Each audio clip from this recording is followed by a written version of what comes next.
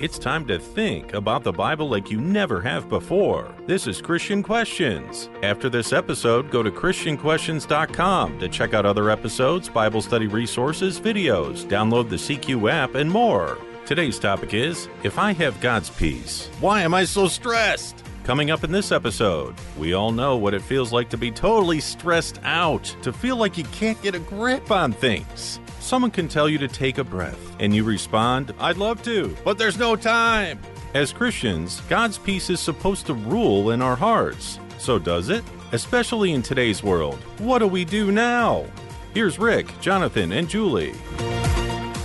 Welcome, everyone. I'm Rick. I'm joined by Jonathan, my co-host for over 20 years, and Julie, a longtime CQ contributor, is also with us. Jonathan, what's our theme scripture for this episode? Philippians 4:7. And the peace of God, which surpasses all comprehension, will guard your hearts and your minds in Christ Jesus. It's a given that life is stressful. We all know that the sheer quantity of input that we are each exposed to from the various parts of our lives is overwhelming. Now come the decisions. Do I watch? Do I listen? Do I click? Do I respond? Do I message? Do I like? Now comes what's supposed to be the main part of our day, our work, our schooling, our caregiving, and attempting to do a good job. Next comes our downtime, which for many is laughable because it's now in our downtime that we watch, we listen, we click, we respond, we message, and we like. And so downtime easily becomes stress time. As Christians, we're supposed to have God's peace covering our lives. I say supposed to because many of us have a really hard time finding that peace in the midst of our daily chaos. Where are we going wrong? And how do we correct it? And we do want to make a disclaimer right up front here. Some people suffer from depression or anxiety, and that's different from the stress we're talking about today and may require additional coping mechanisms. We recommend seeking professional help when appropriate, and also check out our 3-part series about anxiety and depression, starting with episode 1124. We are talking about managing and dealing with stress. So let's take a look scripturally at how to understand the process and the issue. Let's start, Jonathan, with Philippians chapter 4, verse 6, one verse before our theme text. Be anxious for nothing. The word anxious means to be anxious about, through the idea of distraction, solicitude. Now, solicitude means care or concern for someone or something. The word for anxious comes from another word which means apportion, share, and figuratively disunite. It is often translated divide. So, in other words, distraction or being taken off course. Biblical anxiousness, in a negative sense, is a distracting concern that divides one's focus. Okay, that makes sense. Anxious. Be anxious for nothing. I'm more interested in that word nothing. How is that even possible? The Greek word for nothing is not even one man, woman, thing, no, none, not a whit, nothing. That's hard. Oh, Julie, much ado about nothing. Cute. Well, but you're right. You look at this and it sounds like such a dramatic, almost command. Be anxious for nothing. And you're like, how do we get even remotely close to there? Well, let's back up. Okay, let's break this down a little bit. The anxiousness clearly describes our common idea of stress that, Jonathan, that you had defined for us. Simply describes stress is a state of mental worry or tension that is caused by thoughts or emotions or circumstances. While stress can provoke us to action in a positive sense, it often has the opposite effect and provokes us toward fear, excuses, doubt, rationalization, and inappropriate compromise.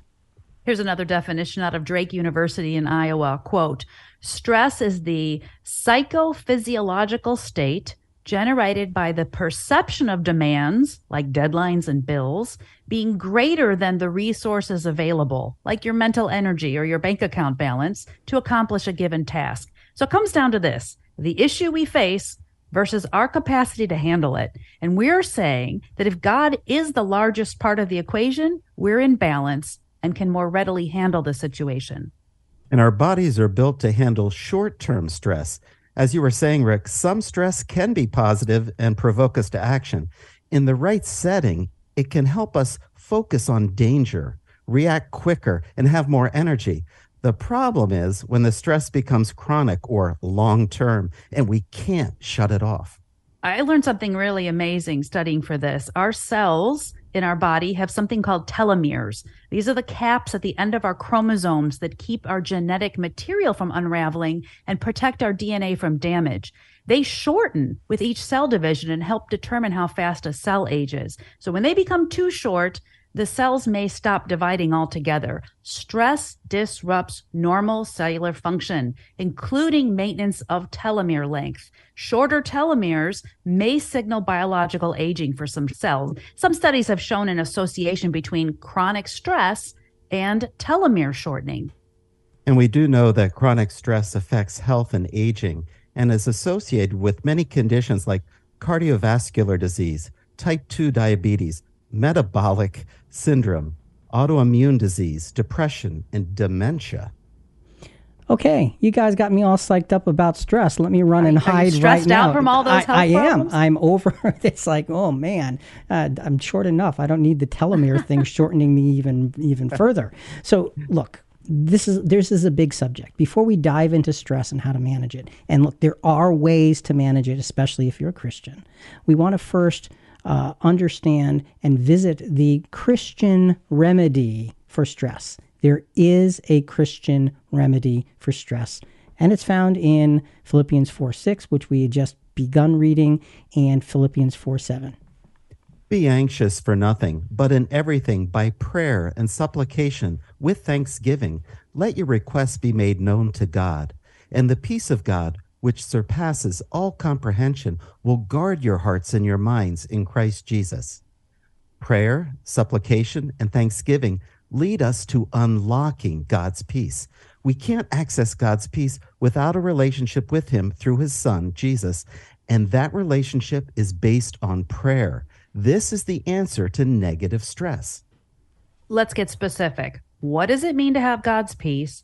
Is it just a feeling that comes over us? Is it a heavenly gift that miraculously transforms us? What is it? Well, no.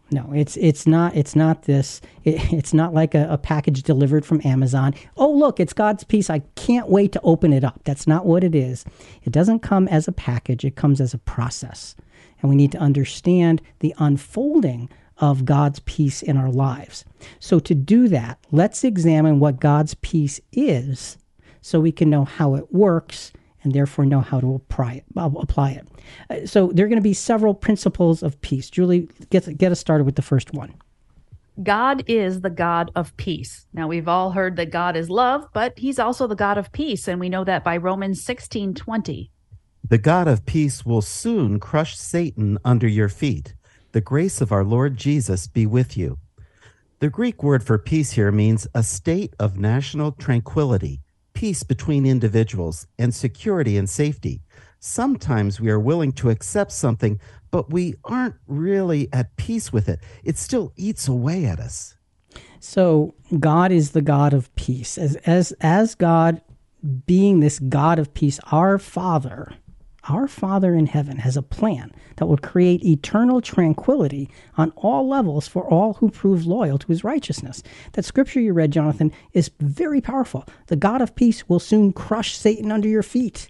The provoker of all disunity and stress is going to be removed. He is the God of peace. That's His plan. You can't look at things any other way. Julie, what's next? So our first principle was God is a God of peace. Our second is Jesus is called the Prince of Peace, Isaiah 9:6.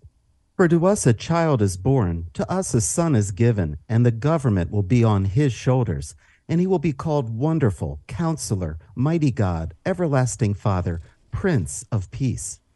The Hebrew word for peace here is shalom. It means completeness, safety, soundness in body, quiet, tranquility, contentment. Jesus is the Prince of Shalom. He is the conduit through which God's plan of peace is enforced.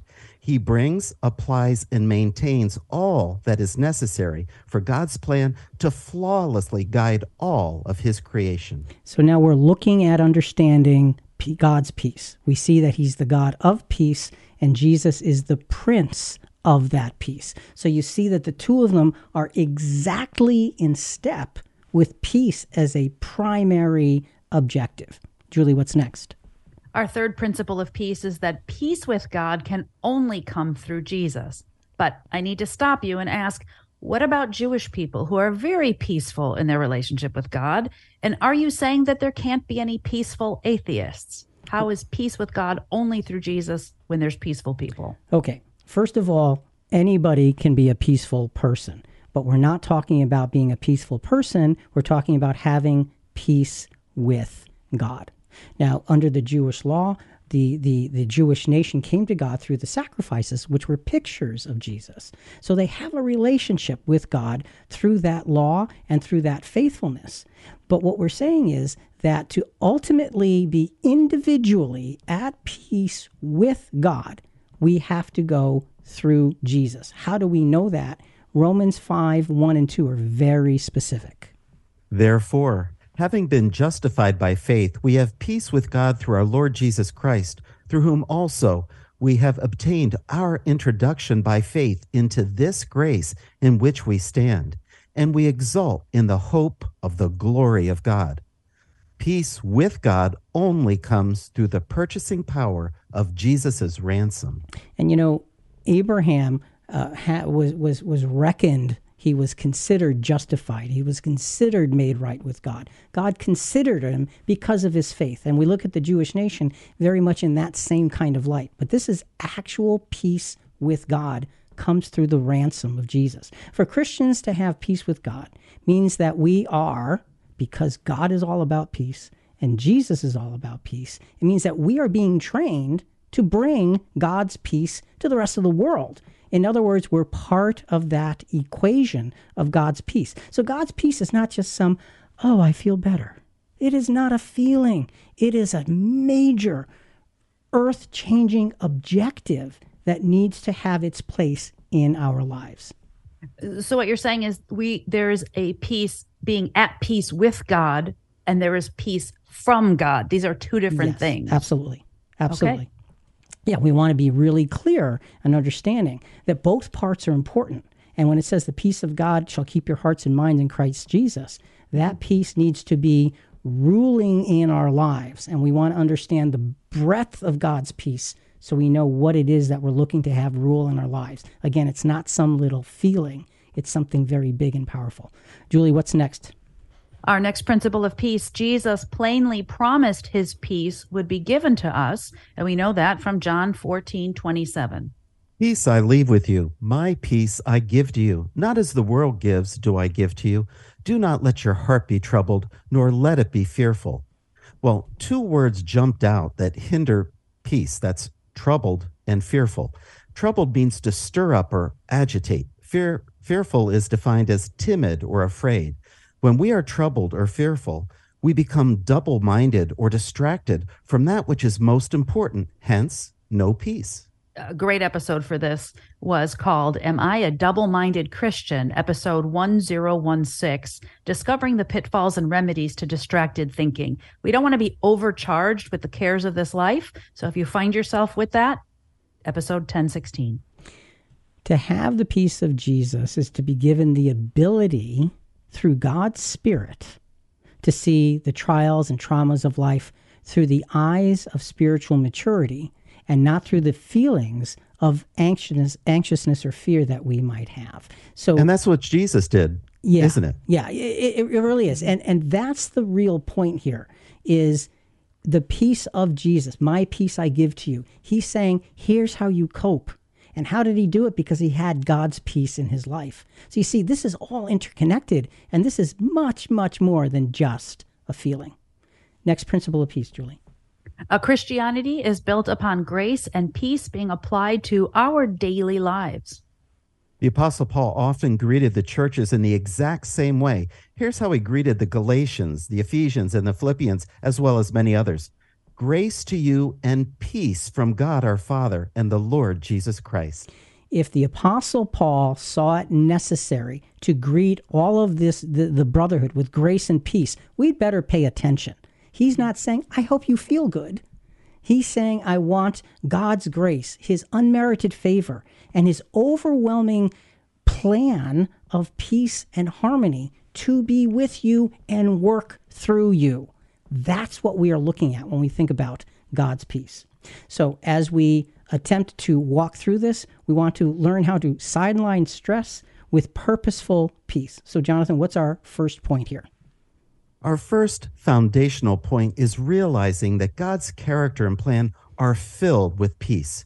For us to access this tranquil approach in our lives, we need to accept the merit of Jesus' sacrifice and apply his peace. This opens us up to God's peace being able to have a place to dwell in our busy lives.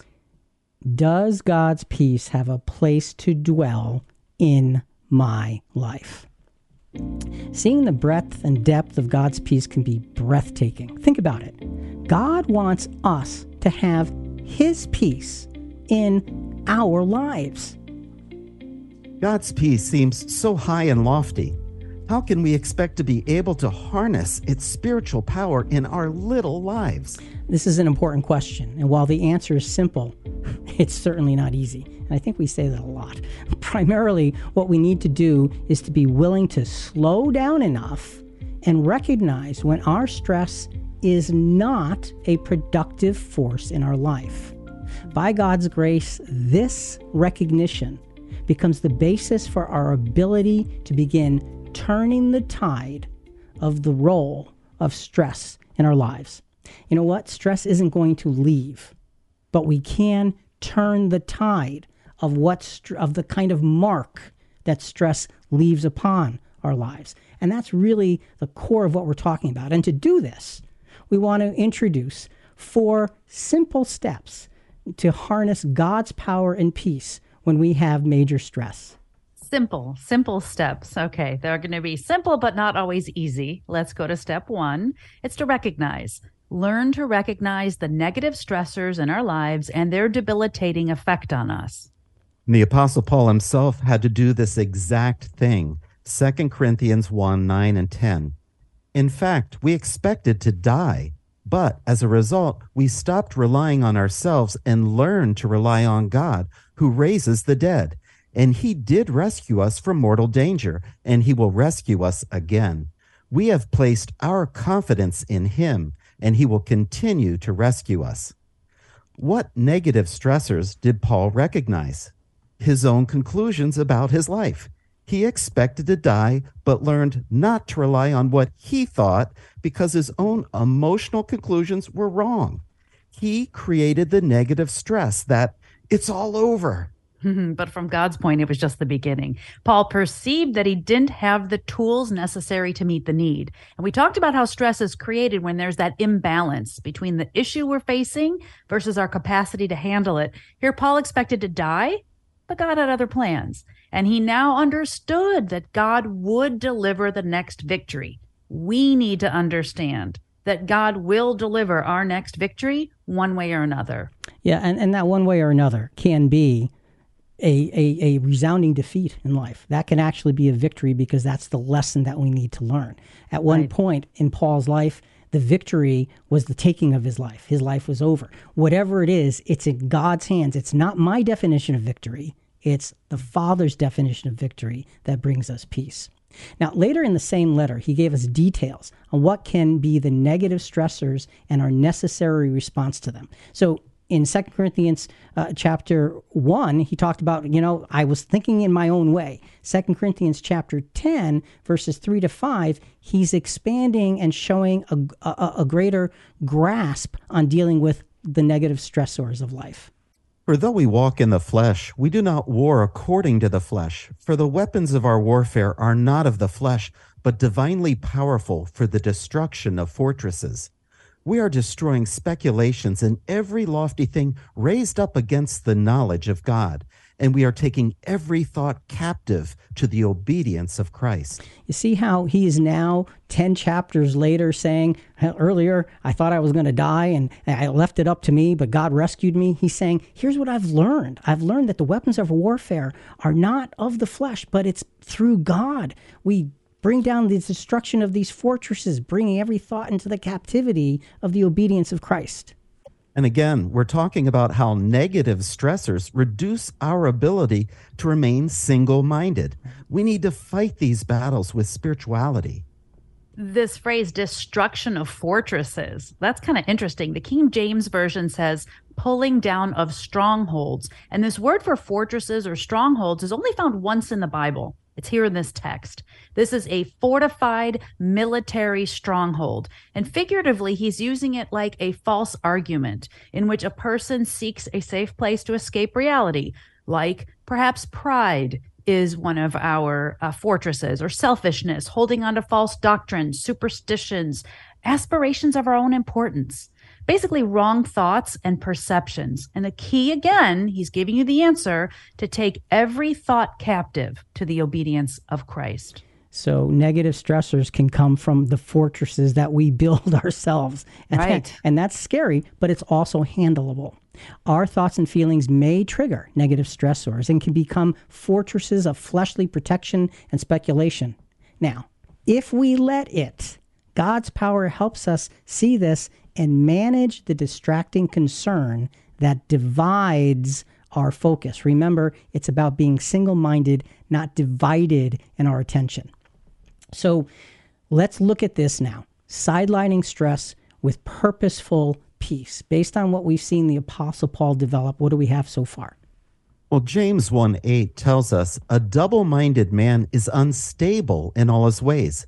Let us resolve to recognize that negative stressors are symptoms of our fleshly heart and mind creeping in to positions of influence as we attempt to serve God through Christ.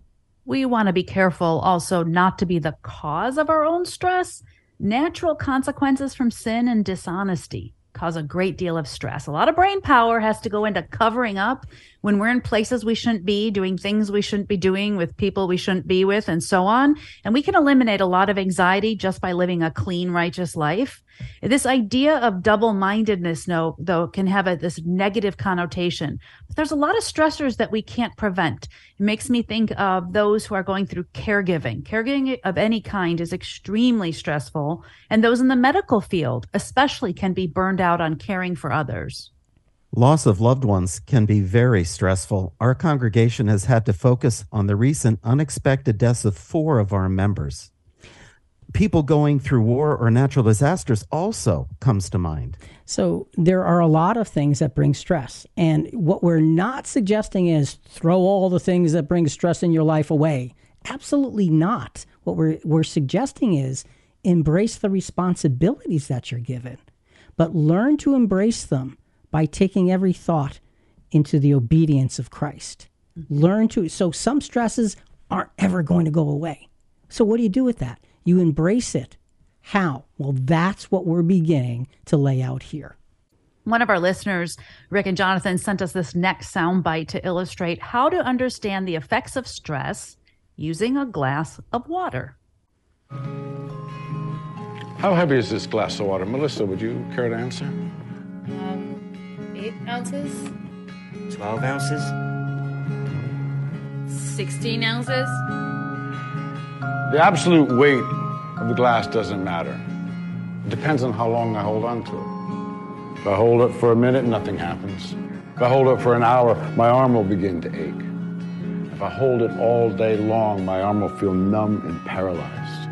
Well, the weight of the glass hasn't changed, but the longer I hold on to it, the heavier it becomes. The stresses and the worries of life are like this glass of water. If you think about them for a little while, there's no problem. Think about it for a little bit longer, it begins to hurt.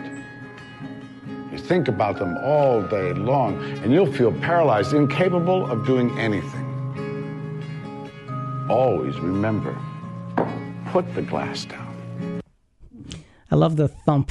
Always remember, thump. Put the glass down. And I got to tell you, by way of personal experience, even though these words aren't used in the explanation, my dear wife, Tricia, is always telling me, Rick, thump, put the glass down. The words she uses are really actually very scriptural. She says, you know what?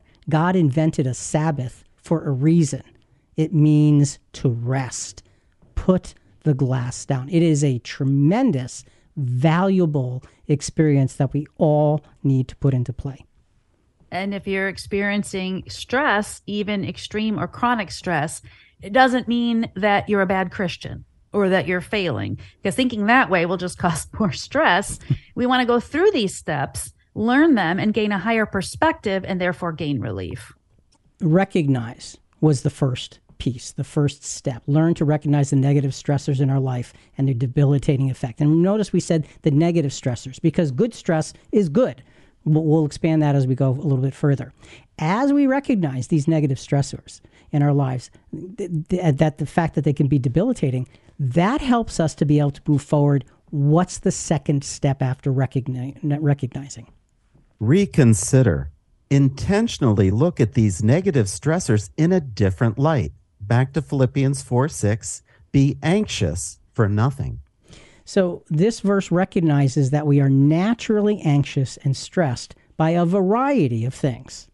And the Apostle Paul isn't making a suggestion. This is a strong and confident command. Be anxious for nothing. And that seems absolutely impossible in this day and age. Well, and I get that. I absolutely get that. The Apostle Paul is making it simple. He says, don't stress about anything. He's essentially saying, as you fall into the stressed patterns of life, consider the consequences and reconsider going there. Okay, and that's our second step. Reconsider. Intentionally look at these negative stressors in a different light. So now that you see them, try something like Deuteronomy chapter 31, verse 6. Be strong and courageous. Do not be afraid or tremble at them, for the Lord your God is the one who goes with you. He will not fail you or forsake you. Do you believe that? How strongly do we believe that? How firmly do we repeat that promise in our own hearts and minds? Because if that is something that drives us, and you know what that is? It's God's peace. That's what it is.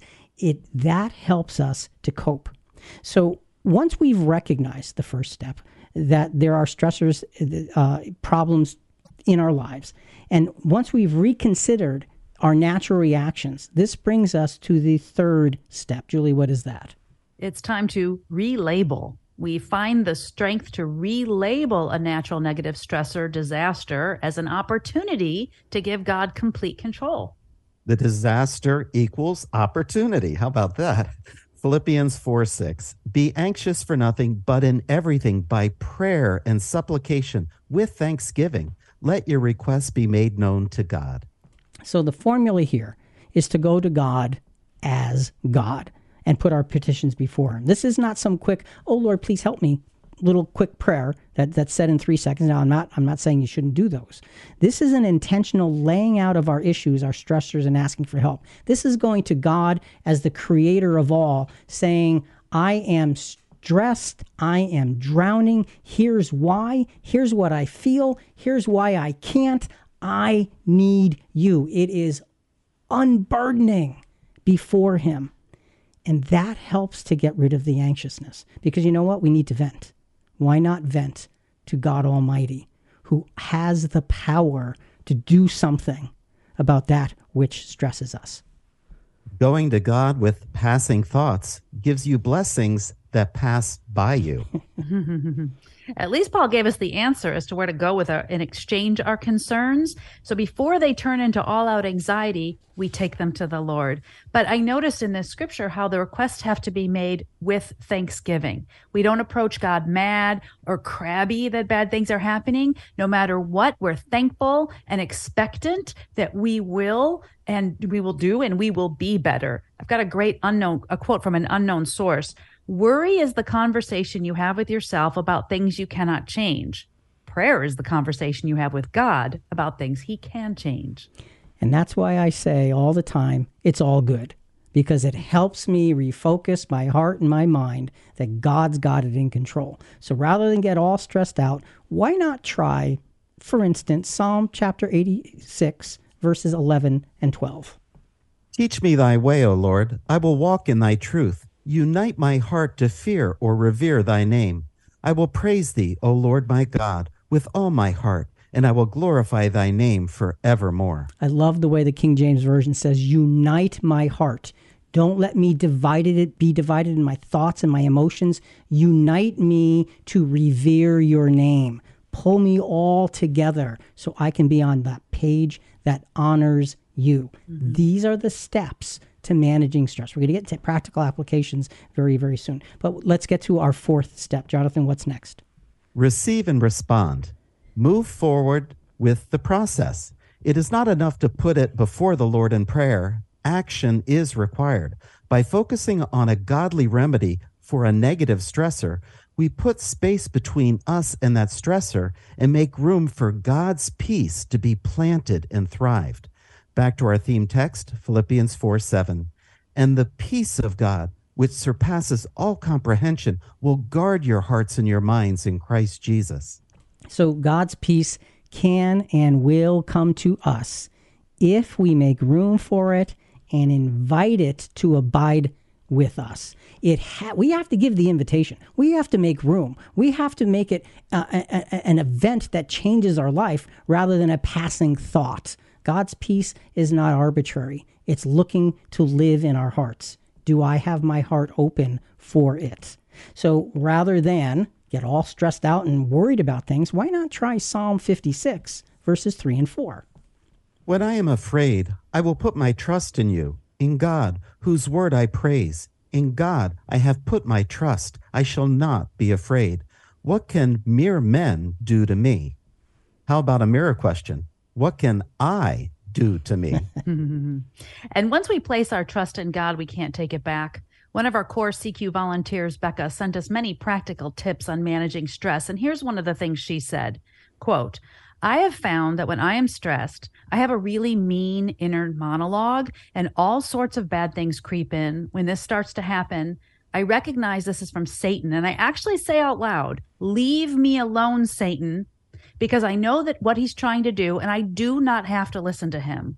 Trying to remember that Satan works to play on our fears and anxieties, and it's just not just me that's the problem, makes me feel much more defiant and wanting to lean on God and defy what Satan is trying to do, end quote.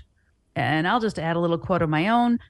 There's a reason why the reverse of stressed is desserts. Okay. Well, that can help too. There you go. But, to defy Satan, to stand firm on the holy ground that God has put us upon is such an important part of our lives. So these are the 4 steps. And now we've got to do something with them. So let's wrap this up at this point. Sidelining stress with purposeful peace. Jonathan, what do we have? Negative stressors can be everywhere, and our natural reactions to them can seriously diminish our spirituality. Let us keep our eyes open to recognize them and our hearts open to reconsider them in a different light. Let's keep our minds open to relabel them as God's opportunities and our expectations open to receive God's peace and respond with His grace. There's a lot of opening and recognition there that we have to put in place, and it has to be intentional. This does seem simple and straightforward. However, we all know that learning is one thing, and applying what we learned, well, that's another. Okay, so there are 4 easy steps. What examples do we have of heroes of our faith following this process? This is where the practicality of putting negative stressors away from us really begins to shine. Even though Jesus was a perfect man, he continually had to put the stressors of his human life into a clear and godly perspective. While we will touch on other heroes of faith handling their stressors, our Lord Jesus will be our primary example. So now we get to where the rubber meets the road, taking these 4 steps and saying, how do they actually work in real life? We've gone over 2 very basic things. First, the principles of peace, and then the 4 steps. Jonathan, get us started. Let's just recap very quickly. The principles of peace, and then Julie, the 4 steps. The principles of peace we have reviewed have given us the target to strive for. That target is having God's peace being the overriding influence when stress is high. And the 4 steps that bring us God's peace are important because they help us focus on the changes that we need to make. And again, they are recognize, reconsider, relabel, and finally, receive and respond. So we've got these 4 steps, and we've got the goal of God's peace living within us. So now we look at stress relieving principles that can give these 4 steps space to work. It's great to have steps to accomplish a goal, right? Okay, I've got the steps, but how do I use them? Well, let's look at the practicality of life experience, especially in Jesus' own life, and we'll get to that in a moment, and see exactly how to apply these things. So we have several stress-relieving principles, and they're really simple. The first principle is the principle of, and it's just one word, it's the principle of empty. Empty. Jesus plainly taught us about the singular loyalty that we are to have to God and his will. We're going to be looking at Matthew 6 quite a bit. Let's start with Matthew 6:24.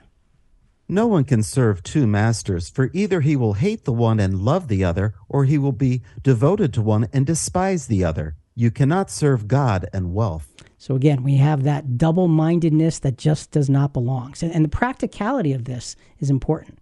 To serve only one master, we need to empty out any other loyalties. Empty out any other thoughts of, well, I'd rather do this, or this is more important, or I feel this way, so therefore that doesn't apply.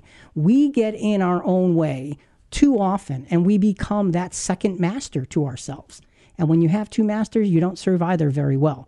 And oftentimes, because how I feel is tangible and what God wants is further away, guess which wins? We've got to empty that loyalty out. Be involved just for the sake of the will of God through Christ. And you don't mean loyalties like when we have loyalty to family obligations or serious commitments that we have. That's not what you're talking about. You're talking about self-will. Right, really. right. We're not talking about responsibility. We're not talking about living up to scriptural principle. We're talking about things that take us from to such scriptural principles. Jesus dramatically showed us how this principle of empty works. We're going to take a look at those 4 steps and look at and apply them to Jesus in a very, very unique way. Julie, what's this first step again? Step 1 again is recognize the negative stressors in our lives and their debilitating effect on us. Recognize. Let's read Philippians 2, 3 through 11, beginning with 3 and 4. Do nothing from selfish or empty conceit, but with humility of mind, regard one another as more important than yourselves. Do not merely look out for your own personal interests, but also for the interests of others. This is saying to have selfless love for others as Jesus did. We need to put our own agenda away. Our agenda and the agenda of Christ will inevitably conflict. Our agenda must be subservient to Christ.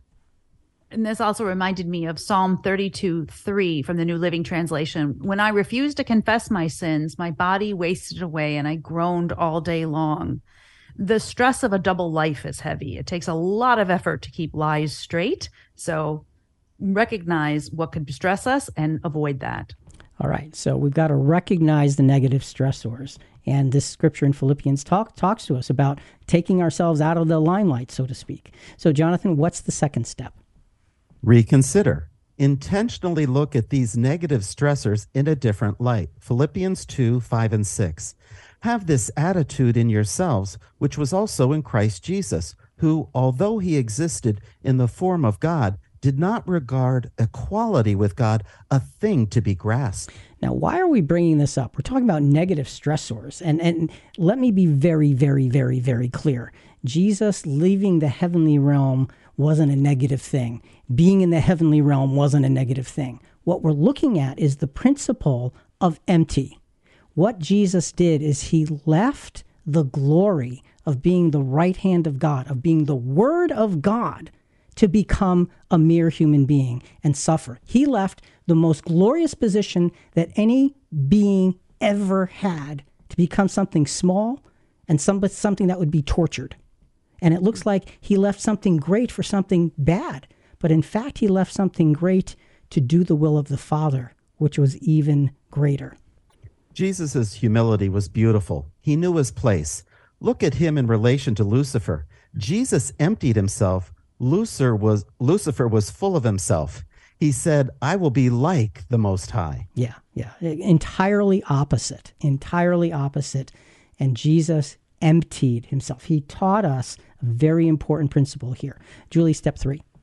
Relabel our negative stressors as opportunities to give God complete control.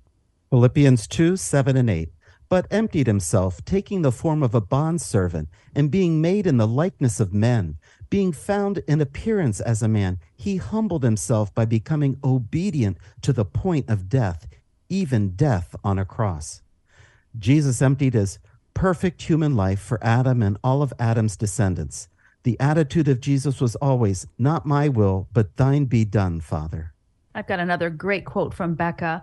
When there's something we're worrying about over and over, this is sort of like we're trying to be like God. We want to become basically a little dictator in our own lives. And when we worry, we are trying to tell God how we want things to turn out. And if it just turns out this one way, then everything will be great and good. Satan also wanted to try to tell God how things were supposed to be, and I don't want to be like that. Instead, Jesus humbled himself, becoming obedient to the point of death, even the death on a cross. That's emptying so that God's will can have a place to grow. Jonathan, what's that fourth step? Receive and respond. Focusing on godly remedies for negative stressors puts space between us and those stressors and make room for God's peace to be planted and thrive. Philippians 2, 9 through 11. For this reason also, God highly exalted him and bestowed on him the name which is above every name, so that at the name of Jesus every knee will bow, of those who are in heaven and on earth and under the earth, and that every tongue will confess that Jesus Christ is Lord, to the glory of God the Father. Jesus emptied himself and was exalted to the right hand of God, the highest favored position under God. And the point is, we have to be willing to continually empty ourselves of self-will. We can't make room for something better if something mediocre is already there. It just doesn't work. So we've got the goodness of Jesus contrasted with Satan sought to fill himself, and he ended up being destroyed. So now we're looking at this. Let's put this example, this principle of empty, in perspective. Julie, sidelining stress with purposeful peace. To empty oneself is to intentionally remove all of what was, to open space for what God and his will would put there. Even if what was good, we are called to be a spiritual family and need to replace it with God's driving spirit. Negative stressors take up a lot of space. So let's work at digging out their influence and filling the space with the seeds of God's grace and peace. You have to dig out those negative stressors driven by the negative pieces and make space for the seeds of God's grace and peace. The next stress relieving principle, another very simple thing, one word. It's the principle of surrender. We can empty ourselves of other loyalties, but that's just the beginning. Next, we must surrender to God's will, which may be difficult, but inevitably brings us his peace. Again, back to Matthew chapter 6, verses 25 and 26. In Matthew 6:25, Jesus tells us not to be worried about what we eat, drink, or wear. Picking up with verse 26, look at the birds of the air, that they do not sow, nor reap, nor gather into barns, and yet your heavenly Father feeds them. Are you not worth much more than they? So instead of stressing about this and this and this and that and that and that and the other and the other and the other, be like the birds of the air. God takes care of the details that are necessary for our Christian lives. That is the principle of surrender. Let him do his work. Now, personal example.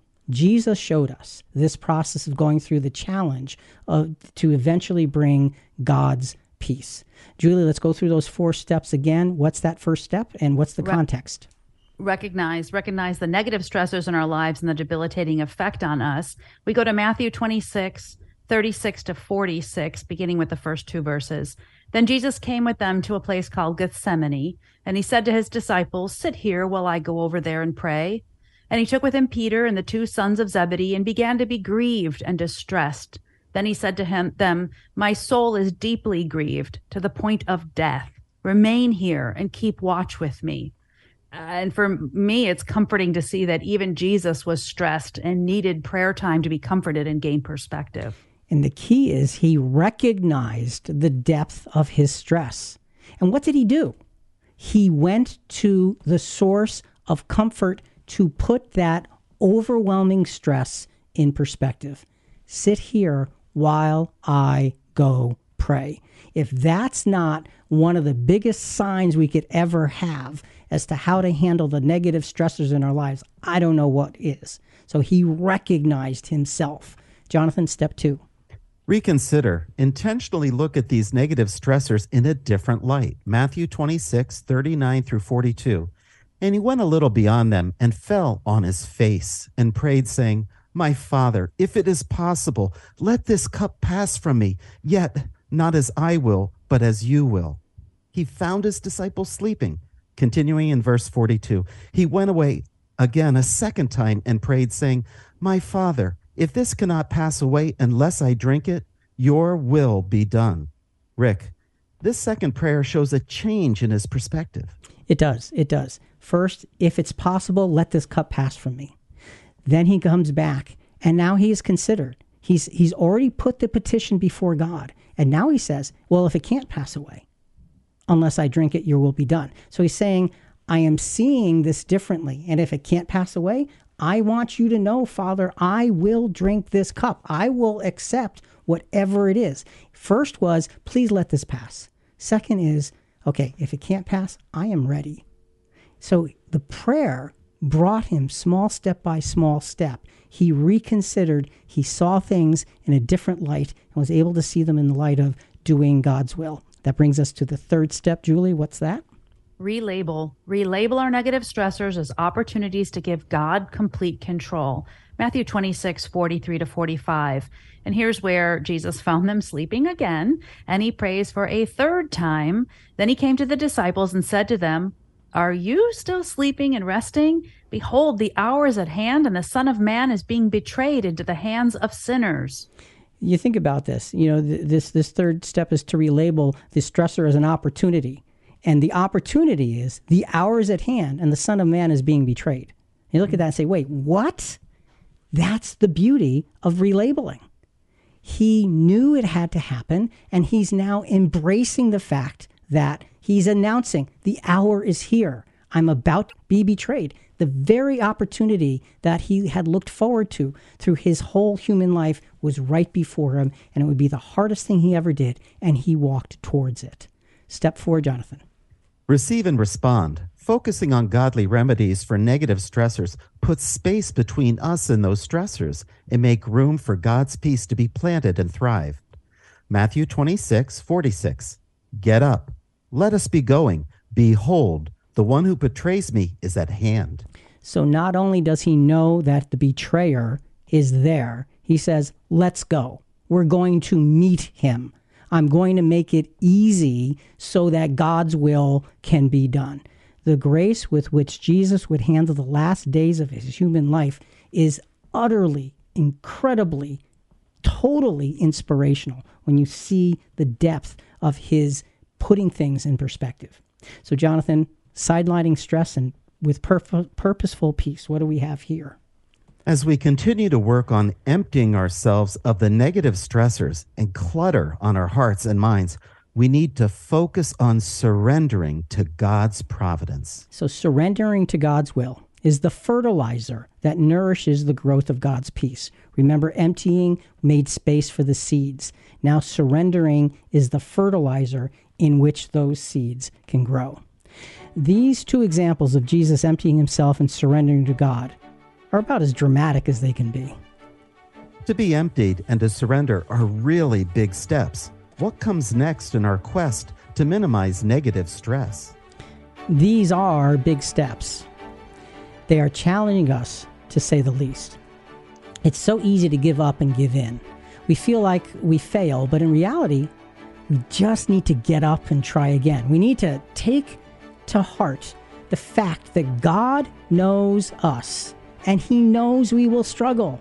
He will not abandon us in the struggle as long as we keep fighting. Let me say that again. God knows us. He knows we struggle. He will not abandon us as long as we keep fighting. This brings us to the next stress-relieving principle. And again, it's one word. It's the principle of acceptance. acceptance. To empty out our stressors before God and surrender to his will, need full acceptance of what his will has to offer. To surrender is a moment's decision. To accept is a long-term commitment.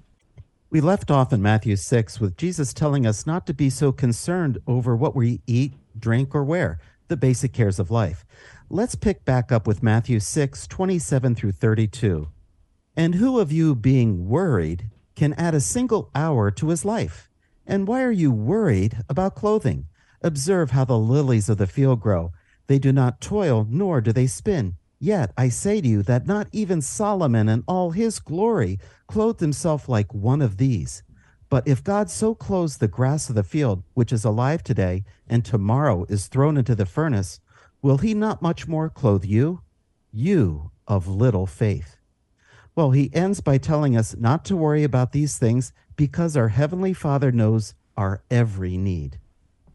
And if we remember step one, we recognize the negative stressors in our life and their debilitating effect on us.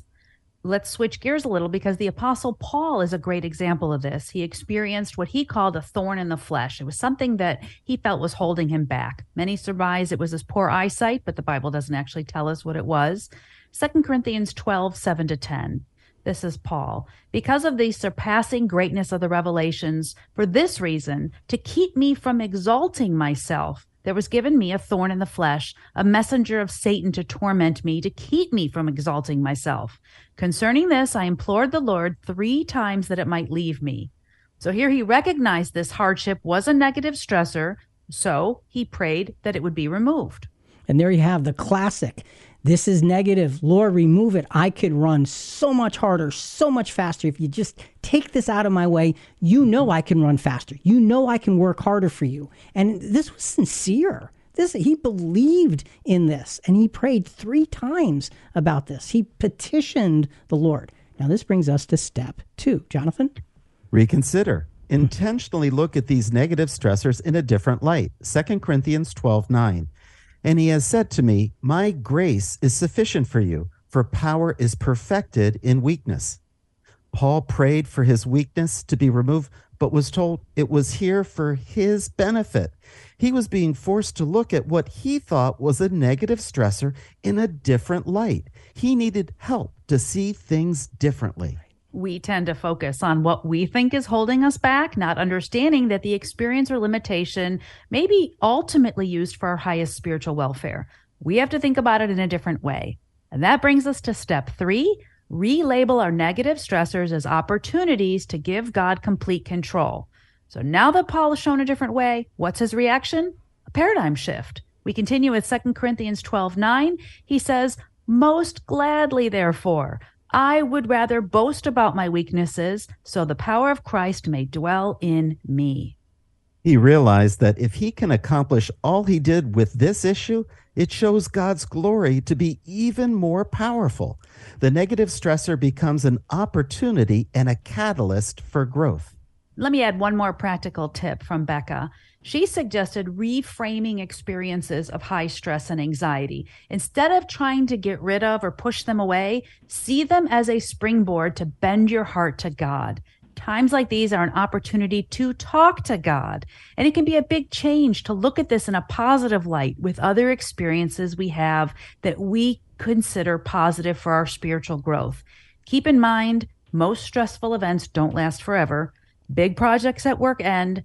Challenging moments with toddlers are for a season. We just have to practice breathing and talking to God in those seasons. But one interesting fact in that is sometimes those stressors don't end. Whatever that thorn in the flesh was, it stayed with the apostle. He had to cope with it, and he had to grow through it. And that's a key. And for me, a personal experience along those lines has been Christian Questions. For 25 years in June, this coming June, it has been an every week demand, if you will, and I say that with the greatest reverence and respect, to be on and be ready and be studied and be prepared. And I will tell you unequivocally, there were times where it became a negative stressor. There were times where anxiety was overwhelming. But by God's grace, small step by small step by small step, you learn to take what was negative and to say it's opportunity and turn it into something positive. And even though I do still get overwhelmed sometimes, it is one of the greatest positive stressors in my discipleship and in wanting to be part of proclaiming the word of God to whomever will listen. It is a stress that never goes away. Thank God, because that's how you learn. Let's go to step 4. Receive and respond. Focusing on godly remedies for negative stressors puts space between us and those stressors and make room for God's peace to be planted and thrive. This is where acceptance becomes important. Continuing with 2 Corinthians 12:10. Therefore, I am well content with weaknesses, with insults, with distresses, with persecutions, with difficulties for Christ's sake. For when I am weak, then I am strong. Paul sees things more comprehensively now. Beyond just his thorn in the flesh problem, he now graciously accepts all weaknesses, insults, persecutions, and so on, as they are being overruled and permitted for a higher reason. Yeah, see, there he's got one on me, because he says he can see and accept it all. I still fight. I do. I still struggle. I still get tripped up. I still have that whiny little attitude. But by God's grace, it comes and it goes, and it comes and it goes. And each time, by God's grace, you learn and develop a little bit further. So we've looked at the Apostle Paul dealing with something that he thought was negative that was actually there for his growth and development. Jonathan, what do we have? Sidelining stress with purposeful peace. For the Apostle Paul, what began as a negative stressor became a defining moment and a purely positive experience. The stress was still there, but his use of it would now glorify God. Let us seek to lay down the stressors in our life before the Lord and find his peace instead. Accepting God's will, accepting, is the water that nourishes the growth of God's peace. We emptied ourselves to give place for the seeds to be planted. We surrendered and put fertilizer on those seeds. And now as we accept, we water those seeds so they can grow into something significant. Our next stress relieving principle, this is 2 words. It's the principle of true rest. True rest. Once we truly accept, we can then truly rest. Being able to rest in the trials and tumult around us is evidence of God's peace having taken root in our hearts. Jonathan, let's look at Matthew 6:33, which happens to be one of my very favorite scriptures. But seek first his kingdom and his righteousness, and all these things will be added to you. Jesus taught us how to rest in tumult. We're going to go to another practical example from our Lord. Julie, let's go to back to step 1 and that example. Again, it was recognize the negative stressors in our lives and their debilitating effect on us. We're going to drop in on the event of Jesus calming the Sea of Galilee in Mark 4:36-38. Leaving the crowd, they took him along with them in the boat, just as he was, and other boats were with him. And there arose a fierce gale of wind, and the waves were breaking over the boat so much that the boat was already filling up. Jesus himself was in the stern, asleep on the cushion. Here Jesus felt the movement of the boat, but was unfazed by it because he had complete peace in the power of God in his life. Everybody else was panicked, but he could completely sleep through the storm. And how often does something stressful keep me up in the middle of the night? If anyone should have been stressing, should have been him, because he had people plotting against him. Crowds around him were overwhelming, and he knew he had very little time left to teach his disciples before his untimely death. And yet he slept soundly. So you've got the negative stressor, a boat that looks ready to be filled with water and sink. That's kind of a negative stressor. What's step 2, Jonathan? Reconsider. Intentionally look at these negative stressors in a different light. Continuing with Mark 4:38. And they woke him and said to him, "Teacher, do you not care that we are perishing?" Jesus tells the wind and waves to be quiet, and the sea is calm again. So cares now not that we perish. I mean, think about that. They're not seeing it in a different light. They're saying, we're dying here. We're absolutely dying. Now, Matthew 8:26 adds that Jesus said to them, "Why are you afraid, you men of little faith?" And they're looking around going, What do you mean, why are we afraid? Do you see the water in the boat? Do you see the waves? Do you feel the wind? Hello, are you paying attention? I mean, they are overwhelmed. And his reaction is, why are you afraid, you men of little faith? Because he was with them. And they didn't understand that at this moment. This brings us to the third step. Relabel our negative stressors as opportunities to give God complete control. We pick up that story in Mark 4:39. And he, Jesus, got up and rebuked the wind and said to the sea, "Hush, be still." And the wind died down, and it became perfectly calm.